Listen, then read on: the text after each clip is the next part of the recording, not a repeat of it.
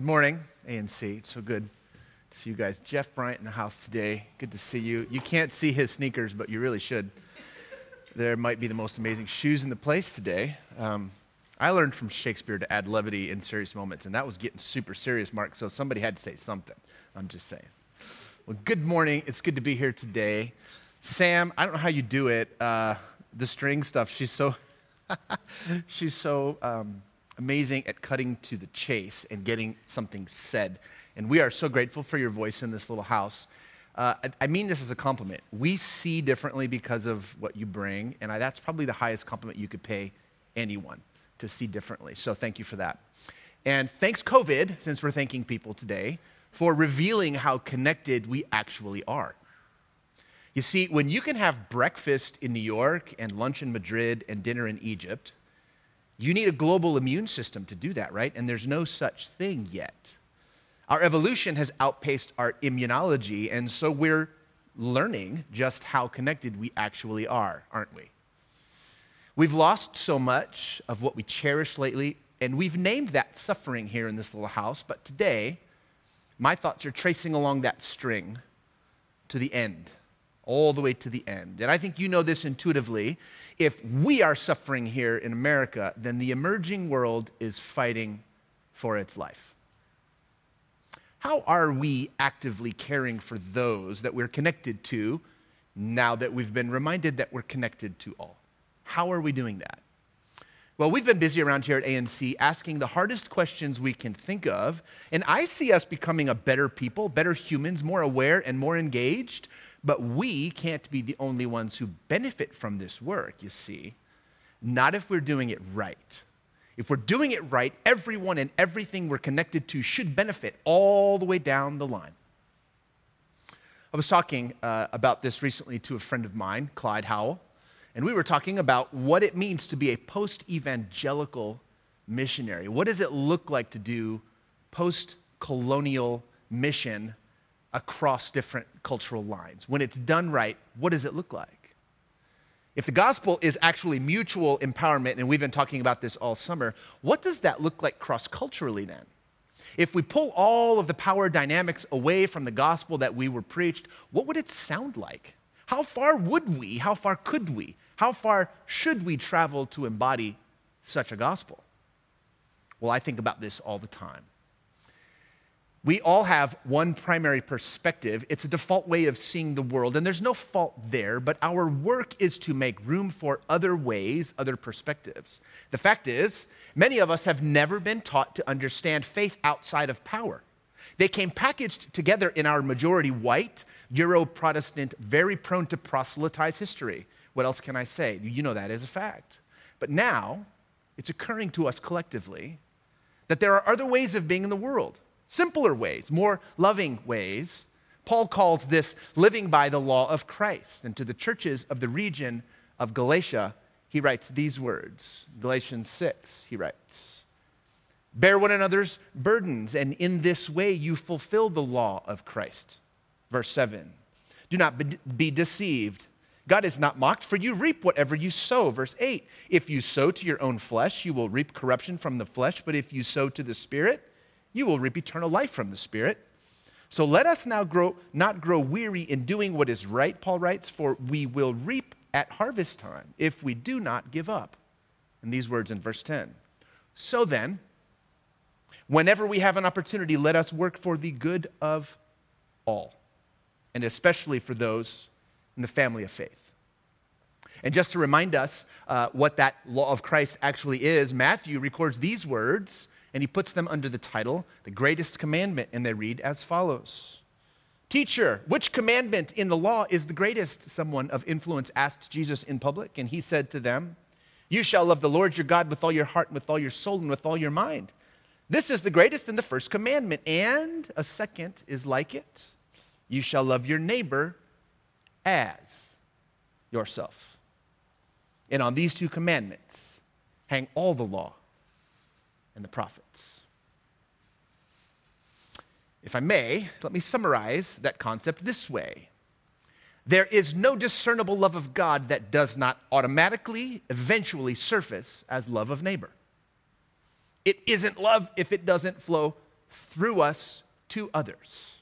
And by committing to love our neighbor in this way, we fulfill all that God expects. That's the summary Jesus offers. So, this question, how do we do this? How do we do it well as ANC? Well, if you're still hung up on the question of who your neighbor is, when asked that very same question, Jesus answered by telling a parable about an outsider who did the work of God because he rejected all tribal boundaries and he loved and cared anyway. You would know that as the Good Samaritan. And so if that's your question, I don't know, it's probably safe to assume that your neighbor is the one you were most taught to fear by your default cultural perspective. Maybe begin there. It's a pretty safe assumption, I would say. How do we live this way? How do we do good without doing harm? How do we engage a world that needs our help without needing to be the white saviors? Uh-oh, turn it off, Myrtle, he just said that. How do we do that? How do we release our resources to alleviate the suffering of others, expecting nothing in return? How do we live like they are us and we are them, like their children are our children and ours are theirs? How do we accept this string that connects us? Well, there's dozens of ways to answer this question. But let me answer this for our little church community by telling you a story. If you were to reverse the clock back to 2008, how many say amen? Let's do that. If you were to reverse the clock back to 2008 or so and zoom in on, nope, stop, take that word out, Trey. Zoom, that word is horse crap now. That word, like Twitter, needs to be pulled out of the lexicon. That's bad news. Anyway, if you were to reverse the clock and zoom in on what was going on in South Austin, you might notice two tiny little sparks that were born almost simultaneously. Austin New Church and Help One Now were born essentially twins, both innovative, both fresh. One became a nonprofit, and the other one tried really hard and almost did, but became a little church instead, and that's us.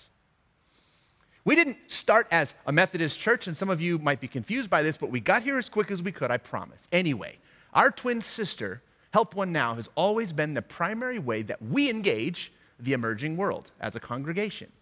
Both organizations have grown considerably in the last 12 years, and in full disclosure, my wife, who's in the building today for the first time since, I don't know, March, it feels super fun to do church with your wife. My wife, in full disclosure, is now an employee of Help One Now, but she volunteered for years before she took that position with them, and they stole her missionary heart way back, I think in 2013, with their commitment to do everything through local leaders around the world. And many of you have been on trips with her somewhere to one of those locations. Well, here's what I know. God has greatly increased ANC's audience since we've all been doing church in our jammies. Many of you around the country and around the world have asked how you can get involved. And I want to talk to you directly right now if that's you. How do we do mission locally? How do we engage in our own areas? Well, that will take some explaining. But how we engage it globally is a relatively simple answer. We do it through Help One Now. We invest in organizations that empower local leaders who in turn empower families. You get the connection. Feels like a string, doesn't it? Why do we do it this way? Well, because mutual empowerment is post-colonial in the ways that harmonize with the way that Jesus was in the world. And let me just say it this way. As descendants of pale-skinned Europeans, we are notorious philanthropists as long as we can get the credit for fixing what needs fixing. It's one way that we've learned to reproduce the colonial DNA within us. But I say, let's become a different kind of American, shall we? That's supposed to sound like a political thing. It didn't go off very good. Never tell jokes to an empty building anyway. But here's the thing, guys. A commitment to becoming the people of Jesus is a commitment to mutual empowerment, mutual learning, mutual trust, mutual becoming, gently, graciously, generously across cultures and across languages. We are all connected in this way. And I want as much as anything for us to be a generous people. You know this. I'm not that worried about our doctrine or our theology or our polity. I'm not nearly as worried about that as I am about the state of our generosity. Why? Because this will be our legacy. We aren't many and we aren't fancy, but we can do amazing, actual things when we put our heads and hearts together. And I pray that today we would do that. May we be a people who take our responsibilities seriously. May we be as generous with our neighbor all the way down the line as you have been with us, God. May love and concern and charity for those who are suffering motivate us to live generously in times like these. May we be faithful. So it's a simple appeal today. And on the screen in a minute, you're going to see a video that's been produced by Help One Now that establishes a concrete connection between what we need right now to do, what we need to be thinking about, and how empowering people all the way down the line is going to make a difference. So watch this video, and then we're going to have a different conversation as soon as we get back. Going back to school looks different for all of us this year. The effects of COVID-19 are being felt all around the world, but especially in developing communities that were already afflicted by extreme poverty. When children aren't in school, their parents can't leave the home to work and provide for their families. Vital daily meals provided through schools are missed by the children who can't attend. Without proper income, education, and nutrition, the hope for a brighter future fades. Right now, more than ever, we must join together and empower families all around the world so that those families can break the cycle of poverty, which has been strengthened by this COVID pandemic. And that empowerment has to begin with education. Without education, the cycle of poverty in developing communities will go unbroken now and for generations to come. But on Family Empowerment Day, we have an opportunity to change that reality by joining together to become part of something greater than ourselves, a collaborative community called The Circle. The Circle is a growing network of people committed to ending extreme poverty through monthly giving that empowers families through education.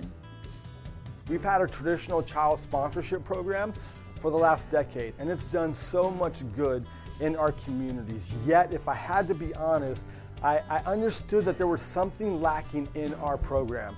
Not just caring for the kids, but actually going upstream and trying to figure out how we can support and care for the moms and dads who we know are the most important part of every kid's life. When you join the Circle, you're helping empower a family by sending their kid to school so moms and dads can go to work. $25 a month will help change a child and a family around the world. Life has changed for many of us, but what has not changed is that generosity has not been canceled. This is the most important way that we can fight extreme poverty long term, but it's also the most important way that we can serve our leaders and their community short term in the midst of COVID. And we are so excited that you are helping us make it happen. Your support in Empowering Education Monthly will literally change the lives of students, families, and their community for generations. This Family Empowerment Day, we are asking you to help us empower 500 students with education. Join us by joining the Circle. Together, we can impact generations.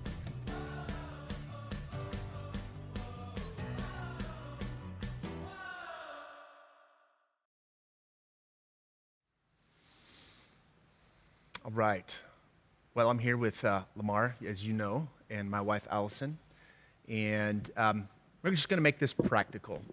We are in between a couple of series right now, and we decided that it would be a really good idea to focus on how we engage globally, because there's a special day coming up on Tuesday, right? It's actually, Help One Now calls it Family Empowerment Day, and it's the day that they push strong to empower as many people as they're able to. And so we, as a congregation, have agreed that given the numbers of people that consider themselves part of this little work, and those around the world who are part of this, we've agreed that 50 students empowered felt somewhere between challenging and doable, right? Does that make sense? Yeah. And so that's the sweet spot that we're gunning for. And so I really want us to take this seriously.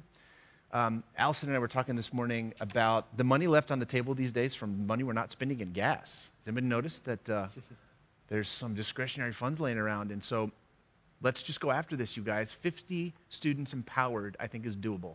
There's hundreds of us who don't know how to engage and can do this simply. And so, Lamar, tell us a story. Tell us your role and tell us a story, and then we'll get practical. Yeah. I think most people at this point probably know that I work for Help One Now and have been for 9 years now. But we sang earlier, "Shine your light on us that we might live," and I didn't even process that song as it applies to this until I was sitting there listening. And so I'm going to share a story about a young man who had light shined on him, and then is now a light in his community. So as you saw in the video earlier, a lot of that footage was from a community in the Dominican Republic. It's a barrio called Maria Auxiliadora, and it's historically one of the roughest places in the entire country. And our partner there, you heard from him. His name is Rodrigo Davis, and he has been serving in that community for 25 years now, he and his family. And there's a young man named Idikel Capellan, and actually you can go to our Help One Now website, and if you look up our team, you'll find Idikel in there. And he grew up in this barrio, and there's not a lot of hope and opportunity at that time that was coming out of this place. But our partners there had started a school, and Idikel was able to get an education through this school. Primary school all the way up through secondary school. He did really well. And the beautiful thing is it's a gospel-centered education, right? So he's getting knowledge, but he's also kind of getting a holistic approach and spiritual development. And he did really well and was able to go on and get post-secondary education. Now he's in his mid-20s, super promising guy, but we actually brought him onto our team last year to oversee our family empowerment business launch program in this community. So this is where families are starting micro businesses and beginning to be able to sustain themselves, send their own kids to school, not need any help from the outside. So he's currently managing that and overseeing 16 families going through that as we begin it there. A year from now, we'll probably have up to 100 families going through that program per year. And Idikel is overseeing all of that. So, Christ shines this light on us. And as we receive that, our call is to reflect that light, right? And that's what Rod and his team and the people at the school did for Idikel. And as Idikel received that light, he's now reflecting that to his whole community. And there's this beautiful cycle that's happening, and it's breaking the cycle of extreme poverty in that community. So I wanted to share that story because education is such an important part of that. And when we can educate children, what we begin to see is, it's a long process, but what we begin to see is answers for the community coming from within the community. Yeah. So like Jason alluded to, we can't have a colonial approach to poverty alleviation. Yeah. There are issues within communities that from the outside we can never solve because we can't see them correctly. But when we can educate people, give them the tools that they need, they can begin to solve those problems from within. And the change is lasting, it's sustainable, and much more effective. So we currently have, I wanted to give a few data points as an example. There are 420 million people in the world that would be lifted out of extreme poverty if they had a secondary education. We've found through our research that one of the most effective ways we can change a community is to invest in preschool education, getting 3, 4, and 5-year-olds in school early. So through our partnerships, we have multiple preschools, primary schools, secondary schools, and it's growing all the time. We have 4,000 students getting an education, 170 teachers getting a good salary. There's a meal program that's part of this.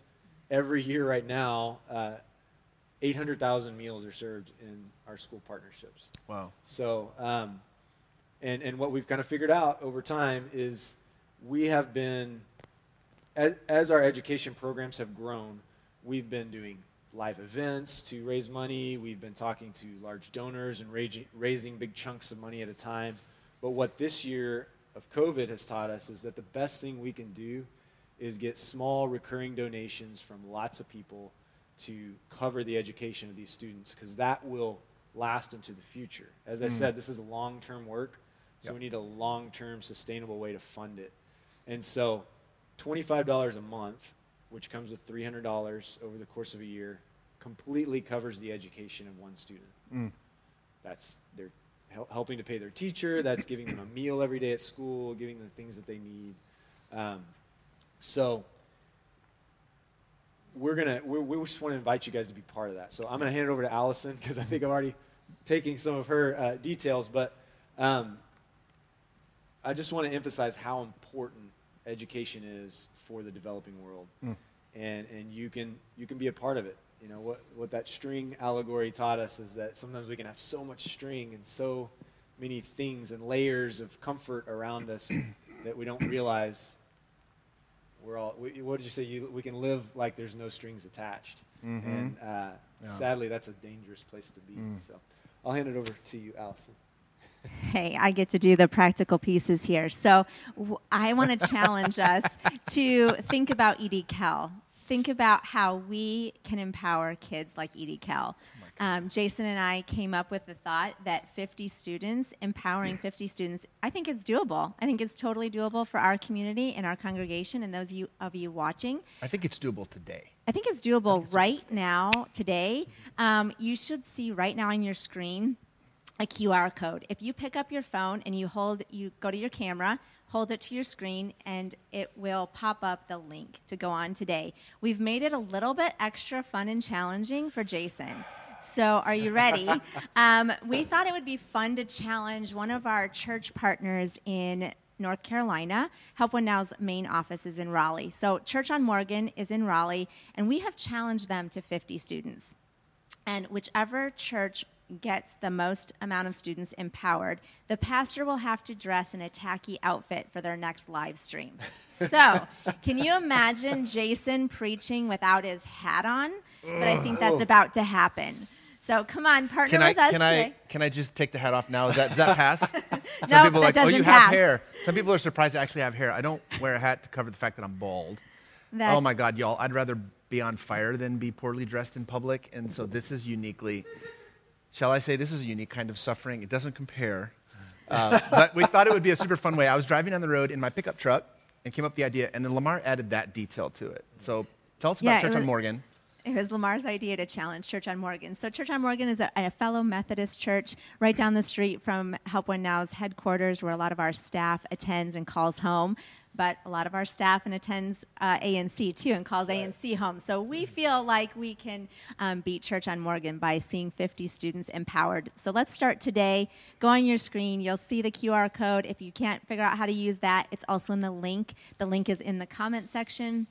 And then on Tuesday is when we as an org are going to be pushing this out on our social media. So if you can follow Help One Now today on Facebook and Instagram, and then on Tuesday share all of the posts so that we can get your friends and family involved, and maybe we can empower.